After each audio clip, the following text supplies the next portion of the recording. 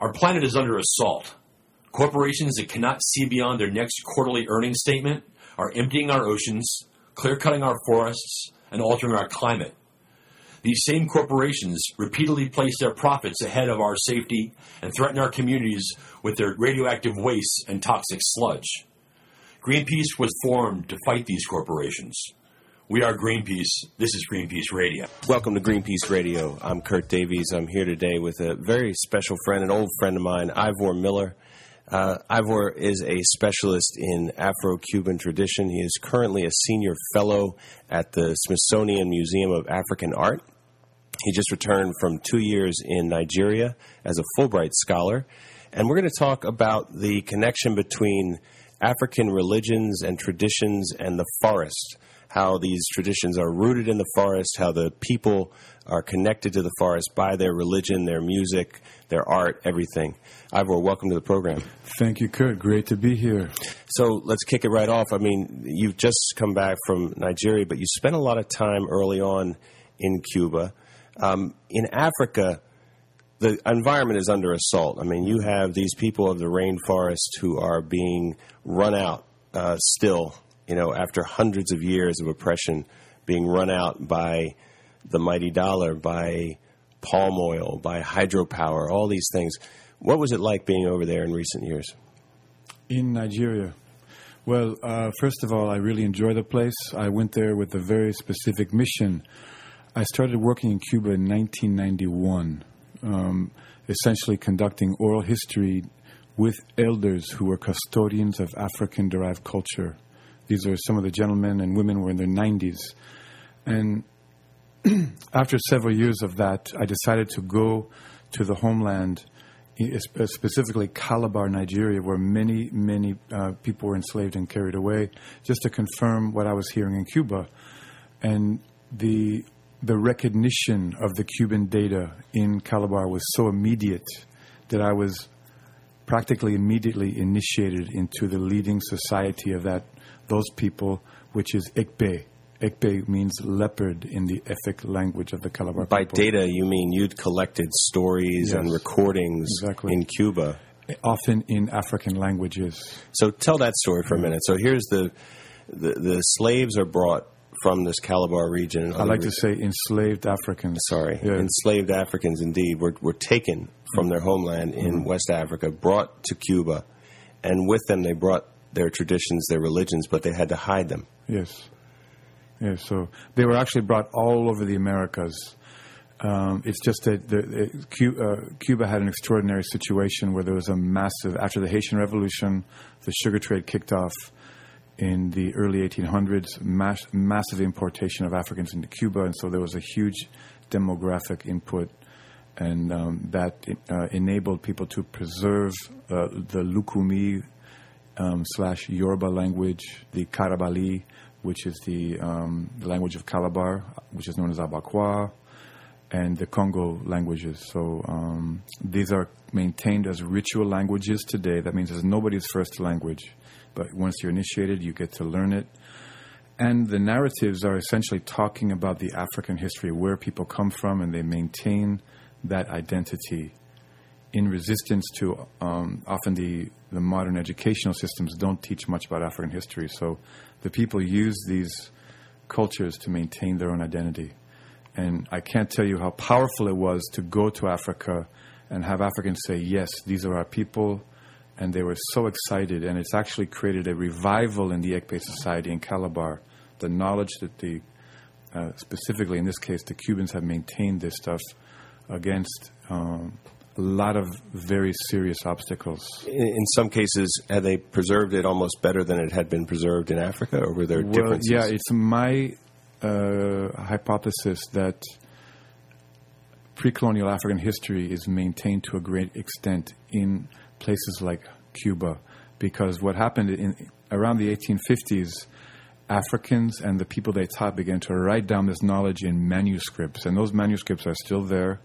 They've never been delivered to libraries. They're hidden by the masters of the culture, and I've been privileged enough to see some of them, and we're using them for comparative research. But essentially, it's not necessarily an oral tradition. It is a written tradition just as the Bible was once an oral tradition that was written down.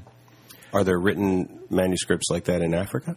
No, they're not. Or I haven't found any yet. And so that's why I'm saying that pre-colonial African history is maintained in Cuba. So we're bringing this information. We're basically repatriating knowledge back to Africans who have lost a great deal of sense of their own history because of the force of colonialism. The Europeans said that Africans had no history, and the Africans began to believe that, right, by and large. And so that's why the Cuban data has been very important. And all of this culture is coming from the forest. And so we're trying to bring together the cultural and the environmental struggles because we need... If we believe in human diversity, this is a very diverse thing, and we need those forests for our own oxygen. Let's hear a little bit about one of these songs or prayers. What do you want to play for us? Yeah, so I said it's not an oral tradition, it's written down, but what the initiates do is that they read these manuscripts and then they memorize them and perform them in ceremonials. So the ceremonies are like reenactments of African history. We're going to hear a track right now recorded in 1962 by the Abacuá master Victor Herrera. He was from Havana, and just after the revolution, a lot of very important recordings were made in the National Theater, and this is one of them. Victor Herrera is doing a ritual chant in the Abacuá language. In effect, he's recreating a ceremony that's still done in Calabar today. In Africa? In Africa. When an elder dies, elder member of the Ekpe society dies, it is believed that the leopard escapes from the temple back into the bush. And so the whole community has to get together and bring the leopard, this mystic spiritual leopard, back into the town, which is really a symbol of their own autonomy. So let's hear it.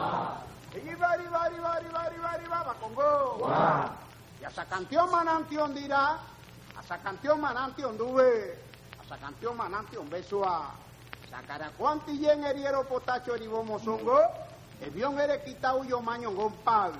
Eji bari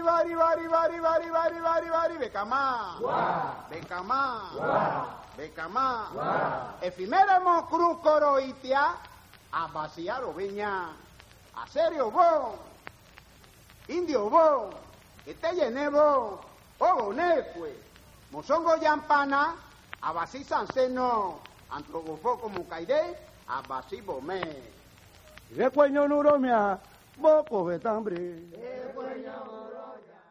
Nice. So this is an example of a tradition, a religion becoming song, becoming a chant.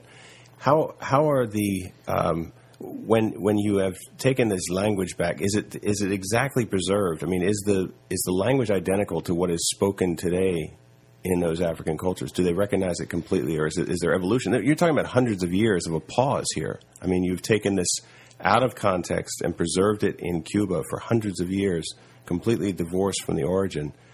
They can still understand it. It's not the same language. What we have is and it's the same thing with the Yoruba. We have Yoruba daily language, and then we have a sacred language known by the Babalawo diviners, and we're going to talk about them too. Because all this culture is coming out of the rainforest, and so there's these sacred language that are done by initiates, and so those are the languages that have been preserved.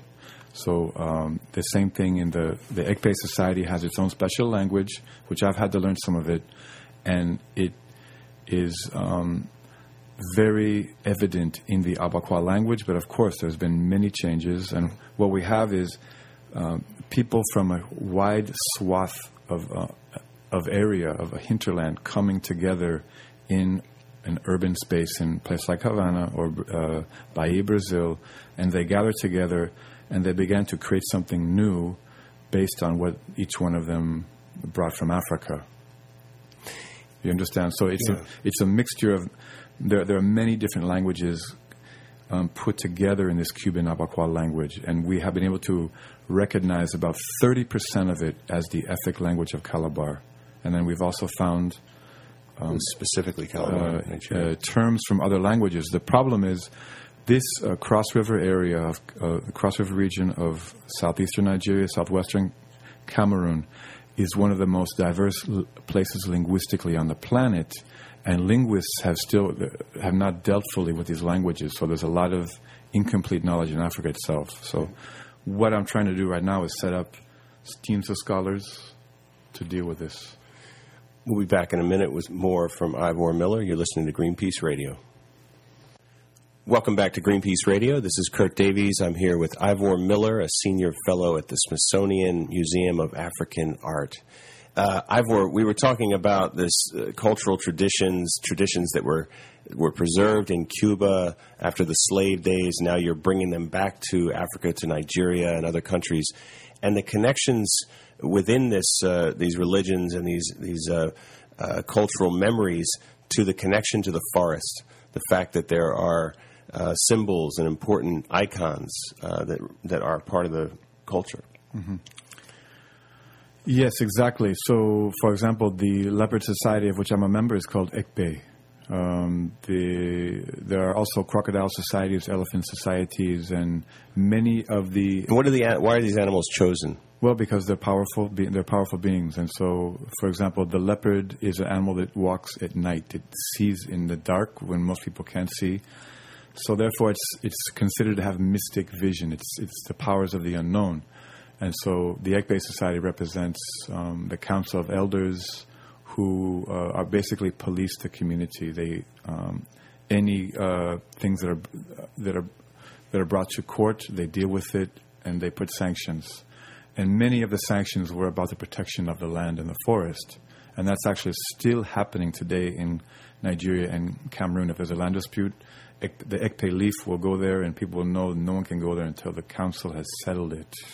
So, and in hundreds of years ago, these cultures had, you said, sacred groves or sacred valleys in the forest, places where no one took anything. It was just a place. It was almost a church, a temple. Every community had their sacred forest, which was prohibited from anybody but priests of that village to go there. How do you know that? Is it in the songs or?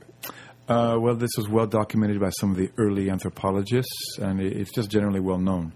And many, I should say, every community in the forest area had their own animal totem that they wouldn't kill or they would treat specially. And I've recorded many elders in Nigeria in my last trip talking about their own, in one Ibibio village, monkeys used to play with the children, and because no one could kill them. And all of that has changed very tragically because of the colonial process and overpopulation. There's no family planning, and part of the colonial mission there was to cut down the forest to bring civilization. And talk about that more. I've actually got some quotes about this on my blog. It's Dr. Ivor Miller /blogspot. We'll put a link up on yeah, I've got some wonderful descriptions of the early forest in Cameroon and Nigeria and how the colonists had the idea of cutting them down literally to bring light to the people with the metaphor that light is civilization. And so the process really started there, and it has not stopped till today. So was the colonial forces that came in, I mean, some of that was Christianity, was missionaries trying to exert religion on people and civilize them, yes, right? Well, the missionaries came there. The Africans, at least in Calabar, asked missionaries to come in because they wanted skills, to learn how to read and write, to do business. But the church people came in and taught them about God, which they already knew about. So there was a real misconception of what the missionaries were going to do there. So and then there's in today's Nigeria there's a huge wave of Pentecostalism, which is really attacking the traditional values, and so there's a lot of forces attacking these traditional cultures. So it's still hidden. In Nigeria, these religious traditions... They're still there. They're still there. They're still there, but fewer and fewer people are interested. They want to be hip-hop. They want to go to the cities. They want money. And so these traditional values, which were really about living in balance with the forest, are extremely endangered. So what's also endangering, and we know there's a long history of parasites coming into Africa looking for minerals, looking for the oil, the wealth, the natural wealth of that continent. From Shell in Nigeria, Exxon's in there. The Chad-Cameroon pipeline is a famous case study of a pipeline being run in there with international finance backing to extract oil for some company to make money going out. Let's listen to some more music from this area, from your recordings in Cuba. Okay, well done. Osai Mariwo, Osai Mariwo, Mariwo de, Osai Mariwo, Mariwo de, Osai Mariwo, Osai Mariwo, Mariwo de, Osai Mariwo, Mariwo de. Osai Mariwo, Osai Aweneji, Osai Mariwo, Mariwo de. Osai Mariwo, Mariwo de. Beautiful. We just heard this track for the god or Orisha Osain. This was recorded in Cuba, I believe, by Lydia Cabrera in the 1950s. It's been recently released on Smithsonian Folkways. Osain is the divinity, the Orisha of healing, of the medicinal arts. And essentially, this god represents the ethno-botanical knowledge brought by Africans to the Americas during the slave trade. And it's still very much a part of the practice.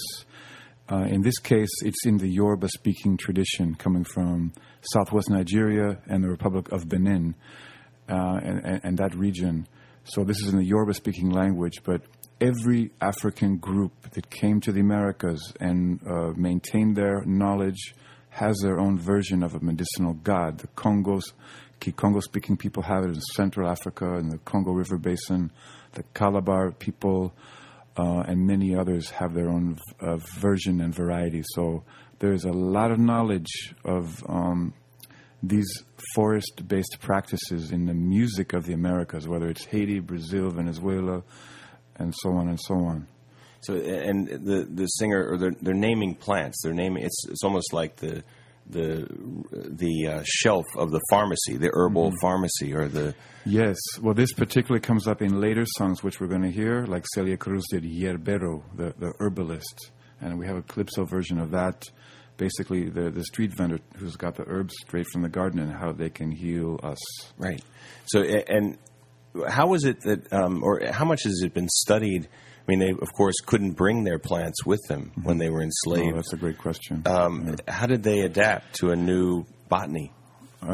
Very profound question, and one that I cannot fully answer, but I can say that the great Cuban scholar Lydia Cabrera wrote her most famous book is called El Monte, which is translated as the forest, and she talks about the three major African groups, the Central African so-called Congos, the Calabari, the Abakwa, and the Yoruba-speaking Ifa and Ocha people, and their knowledge. And essentially, the Africans made metaphorical associations, either on the uses of the chemical uses of the plant, which they figured out largely thanks to the American indigents who were here and teaching them, because a lot of this was happening by the maroon people, the people who ran away from the plantations. So, very important story. I'd love to talk more about that, but it draws this larger frame of that Aboriginal people or Native people everywhere have this knowledge. Anybody who's living in a place more connected to nature than we are today knows what plants are good for you, which plants are poisonous, which plants help you and heal you. And there is, vast storehouses of knowledge in rainforest communities, in any place that people are more connected to nature, from the Arctic to the Amazon. People know what's good for them and what helps and what hurts in nature. So it's fascinating that they actually contain that knowledge in their song and in their stories to carry it along. So often the African-derived community traditions in the Americas are described as purely religion. It's religion. Well, I look at it more as these are containers to maintain knowledge of history, identity, of one's origins in the continent, but also things like medicinal knowledge, healing practices. Right. And some of them are also political institutions, like the ECPE. It's oversimplistic to say it's a religion. Yeah. It's really, you spoke about it as a sort of a whole system of values and knowledge. Exactly. You know, this is the embodiment of the culture has also religious elements. Yes. You know, I was reading the book you gave me that talked about the origin story where, you know, the gods come down, and it's similar to a Christian myth of one of the gods is a sculptor and makes the first human out of clay. This is Obatala, the creator of humans. And this is in the Yoruba tradition. In Yoruba, and then the gods actually, instead of going back to wherever they were from, transform into animals, which establish that connection with nature. So the gods are the animals at that point. Can you explain that? In many traditional African communities, and particularly the ones where I've been working in the Cross River of Nigeria, there is what is a community? The community are the living people. The community are the ancestors who are in communication with the living. And the community is also the land that people live on. So, and there's no real boundaries there. It's all collective. Fantastic. You're listening to Greenpeace Radio. It's Kurt Davies. I'm here with Ivor Miller, and we will be back in a minute. You're back at Greenpeace Radio. This is Kurt Davies. I'm here with Ivor Miller from the Smithsonian Museum of African Art. Ivor, we were talking about your work. You've been working for 20 years now, collecting some of this knowledge in Cuba and in Africa, these traditions that go back hundreds of years that were stored in the Americas, and now you're sort of bringing them back and providing a bridge between the two cultures. Talk about your work and what you're doing. Okay, thank you very much. Many of us who know the Africa and its diaspora know the Yoruba situation very well, because the Yorubas have been very organized in promoting their own culture, their history, writing in their own language. Other groups are equally important, but they're less known. And so I met elders in Cuba from the Calabar area. They began to teach me. Whose ancestors came from their Calabar. ancestors came directly from Calabar, and they were telling me basically their community history. I worked on that for many years, and I took it back to Calabar in 2004 to do, to validate or to see how accurate it was, and so on. It was immediately recognized by elders in the ECPE Society. I was initiated to basically allow me to do this work, and I've been doing this comparative research ever since. So had there ever been, obviously the people, you can't leave Cuba very easily and go back there on your own. So these folks in Cuba, had there ever been a connection that they had made to their ancestors in Africa? Well, they know where they came from, but they didn't have the... physically, did anybody ever gone one way or the other? Yes, there is a long story of that, particularly after slavery ended in the 1880s. Some Africans who were in Cuba and Brazil went back, especially to places like Lagos, and there are other examples. It's a very important story, but by and large, there's been it's not fluid. It's not fluid. So tell me what you're doing now. It's also access to money and so on. Right. Most people, when they leave, they go to Europe or something to make money to send back to their family. So I'm in a privileged position. I'm basically helping this encounter. We had our first encounter in Brooklyn, New York in 2001 between the Ethic National Association, those are people from Calabar, and some Cuban representatives. And the interesting thing about all of these things is that the Cubans and the Nigerians and Cameroons do not speak the same colonial language. Nigerians are English, Cameroon are French and English, Cubans are Spanish. They cannot talk everyday language together. They speak in their inherited codes. They can chant ritual phrases and be understood. Wow. They can play drums, play bells, dance in masquerades. And the masquerades are all made, the instruments and masquerades are all made on forest, plant-based materials and animals. Right. And this is a form of literacy. So a masquerade is designed in such a way that it doesn't change like a carnival mask would, but they're very masquerade is a whole costume. Yeah, body masquerade. Right. and bodysuit and so on. It's a symbolic thing, and so it's a form of literacy, and they can speak that way. So we've been basically doing these cultural festivals as a method of communication and learning and sharing. So and after confirming. New York, what was the next encounter? Yeah, we had one in New York. Then the Obong, the King of Calabar, came to Michigan in 2003. We did it there. The next one, I went to Calabar 2004, was initiated. The governor of the state paid for the trip of a couple of Cubans. We had a festival there.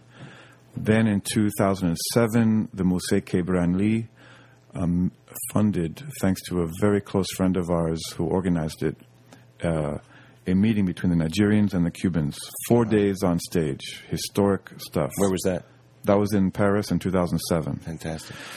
Now, we're about to do another one here in Washington. The date right now is November 28th at 4 p.m. in the Museum of African Art. We're going to have Cameroonian and Cuban drummers. I'm going to do a little presentation. And, the basic thing is we need money to bring the all-star cast together and do the real thing. That's not free. Now, this is all about performance, but the interesting thing is that this is not really oral history, because the Cubans wrote, the Africans in Cuba wrote their histories down in the 1850s and 60s, and they're kept in manuscripts among initiates only. They're not in the libraries anywhere. They're not published. So there's a secret, hidden, written history that's behind all this. Describe these books. What do they look They're like? basically big bank ledger books, right? And the beautiful manuscript handwriting and drawings of masquerades and the symbolic writing system of that area in Africa that's called Nsibidi. A huge treasure house of information and also ethnobotanical knowledge. Wow. So basically... And does one writer pass it on to the next? Exactly, yeah. It's taught in apprenticeship systems piece by piece. And this also happens in the Congo, Central African traditions, and Yoruba also. So essentially, we have the possibility of writing pre-colonial African history based on some of this stuff. Right. And so we're bringing the two peoples together. And because this culture is all from the forest, we have a real opportunity to have a conversation about environmental issues. Right. Because protecting the forest, these people are from the forest. The entire culture is connected to the integrity of the forest, and obviously wiping out the forest wipes out the culture. We've seen that before. So you wanted to play a song recorded in... Yeah, thank you very much. So after the Paris event, the Cubans learned songs from the Africans and vice versa. So some of the Cubans who are based in New York have a group they called Eyene Son Kama, which Eyene Son means Africa, Africa speaks. And this is a recording in response to the interaction between the Africans and the Cubans, and this is called Neri. Let's give it a hear. Akamanyere, akamanyere. E grugoro un bairan e de yeri bondo. Barrio. Akamanyere, akamanyere. E grugoro un bairan e de yeri bondo. Azere grugoro, indio, manjeno. That was nice. So explain what we were listening to. What's that song about? Okay, we just heard a song called Neri from the group Eyene Son Kama. It came out in 2009 in New York, a response to the Paris meeting between the Cubans and the Ekpe people of Nigeria. Neri is a song about the power of the water. We've talked a lot about the forest. Well, the Cross River area is a lot of water, mangroves. And according to the beliefs of the Cubans and the West Africans, in a place called Usagare a few centuries ago was where a princess went to the water and found a very important instrument that became fundamental to the creation of the Ekpe leopard society. So this song is another historical, it's a way of recording history, and they're talking about this origin. And this area today is known as the Bakassi Peninsula. It's been in the news a lot lately because of it used to be Nigerian territory, and then it was shifted to Cameroon. There's been a big kind of fight over that, but it's about the petroleum there that's in the ground. Right. So this area is sacred land for the traditional people in the area, and it's potentially being overrun by a lot of militants, violence, petroleum issues. Yeah, there's a massive petroleum industry that is across that entire region, of course, and all the petroleum comes down to the coastline to be put on ships and sent around the world. And there's just spills have been happening forever, huge disasters where people get burned. And, I mean, the images are horrifying of living within an oil industrial complex. And there is also a lot of illegal, big boats coming from overseas, particularly China and Japan, fishing in these areas, which are not even international. They're national, but Nigeria doesn't have a real navy. Greenpeace has been out there, actually. We have some stuff people can find on our website about that. There are these ghost ships, in fact. These people have been out there living on these ships, fishing basically as islands for many years, and that people just come and take the fish off, and they don't ever leave the ship. Yeah. Pirate fishing, stealing and taking the oil. It's sort of, this parasitism, this colonialism, corporate colonialism that's going on now. As your work shows, there's a long legacy of taking from Africa, whether it was the humans, the slave trade, or the minerals today, the palm oil, the oil, the palm oil, whatever it was, whatever it is, Africa seems to get run over. Yeah. So back to your, to this tradition of worshiping the water, yeah, and knowing the connection there. As you've told me, the people were as slavery came in, people fled that coastal mangrove region. That's and right. went further into the forest. Yes, well, there's movement all up and down, but some of the people who are on the coast now, even today, and I'm in touch with them, live in the forest areas near to the Korup National Forest and the Rumpi Hills. It's volcanic region, and so as this song is saying, the water is sacred. So in the Ekpe society, the land and the water are both sacred areas, and they work together spiritually. And the belief is the ancestors are there in the water. Excellent. You're listening to Greenpeace Radio. We'll be back in a minute. This is Greenpeace Radio. This is Kurt Davies. I'm back with Ivor Miller, and we are talking, through your work in Cuba and in Africa. Let's get into the ethnobotany, the basis of these traditions and the link to the forest. We've talked about some of the the traditions and the worship of the water, the sacred trees. There's a deeper thing here, which is that the people are connected inherently to the forest. There is a, within their traditions. Say when.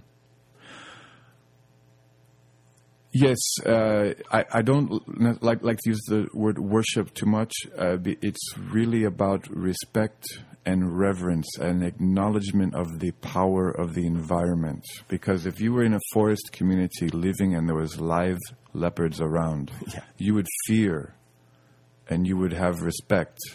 It's not a matter of worshiping so much. No, that's very important. And so, and the crocodiles in the water, they are feared, and they're very dangerous things. And so, the Africans lived in this situation, and it became part of their whole life way process. Well, this is the same in the Arctic. You better know what the polar bear does, or it will take you out. Yeah. And you better know how to handle a walrus that's 10 times as big as you are. If you're in the Amazon, you better know where the piranha are and where where the snakes are.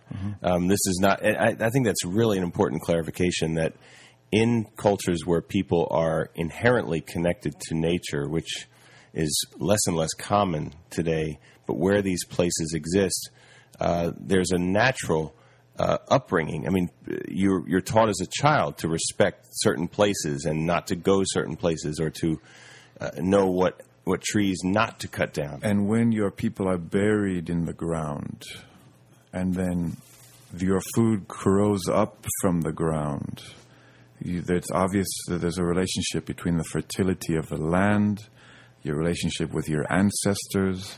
And so all this is really, I don't really think of it as religion, but it's just part of the life ways that are organic to the environment. Right.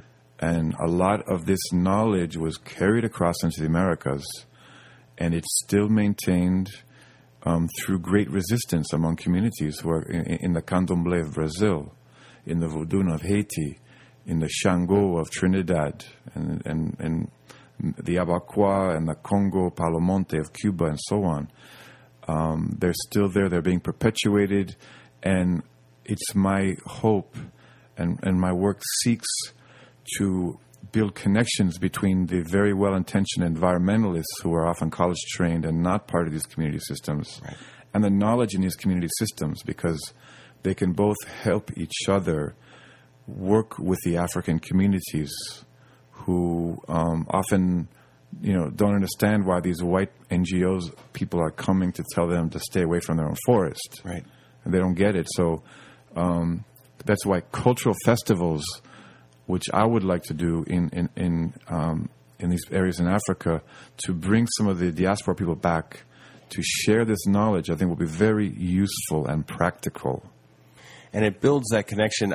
You're exactly right. You can go into any place, and now you have national boundaries that have run over the natural boundaries and the historic cultural boundaries. The national boundaries are completely artificial, but they can interrupt the flow of information or the regulation of illegal trade in trees, or illegal trade in species or other behaviors.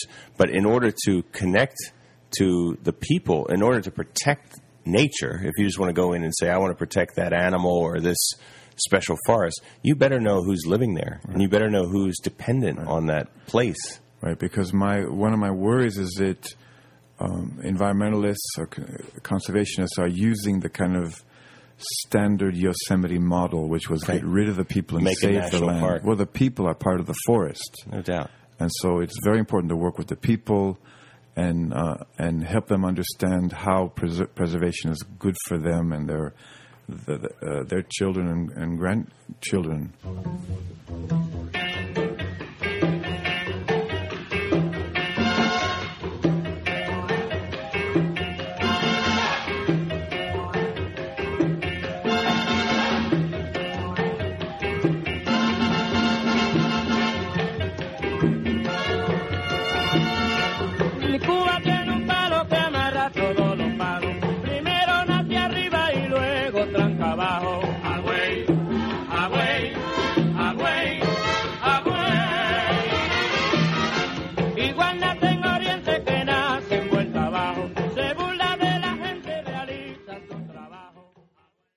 All right, that was a track called Hawaii by the great Arsenio Rodriguez from 1953. Arsenio was from a Congo-derived family in Matanzas, Cuba, and a lot of his music is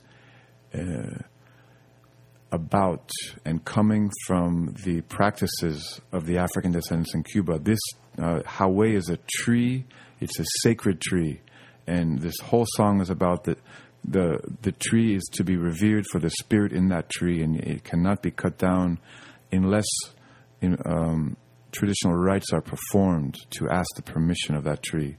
So this is one of many, many examples of songs in the African-derived Americas all over the Western Hemisphere that are perpetuating and teaching this ethnobotanical knowledge. And I think that it's incredibly important that environmentalists harness this information and understand to be culturally orientated to the communities that they're working within. Right. And you do have, unfortunately, in the world of commerce, the global commercial attacks on these forests are intense. You have extremely valuable species in Cameroon, for example, in the ebony trees, in becoming more and more rare. And, without ebony, you can't have a clarinet. You don't have the fretboard on an expensive guitar. And literally, there is a finite amount of this plant on Earth.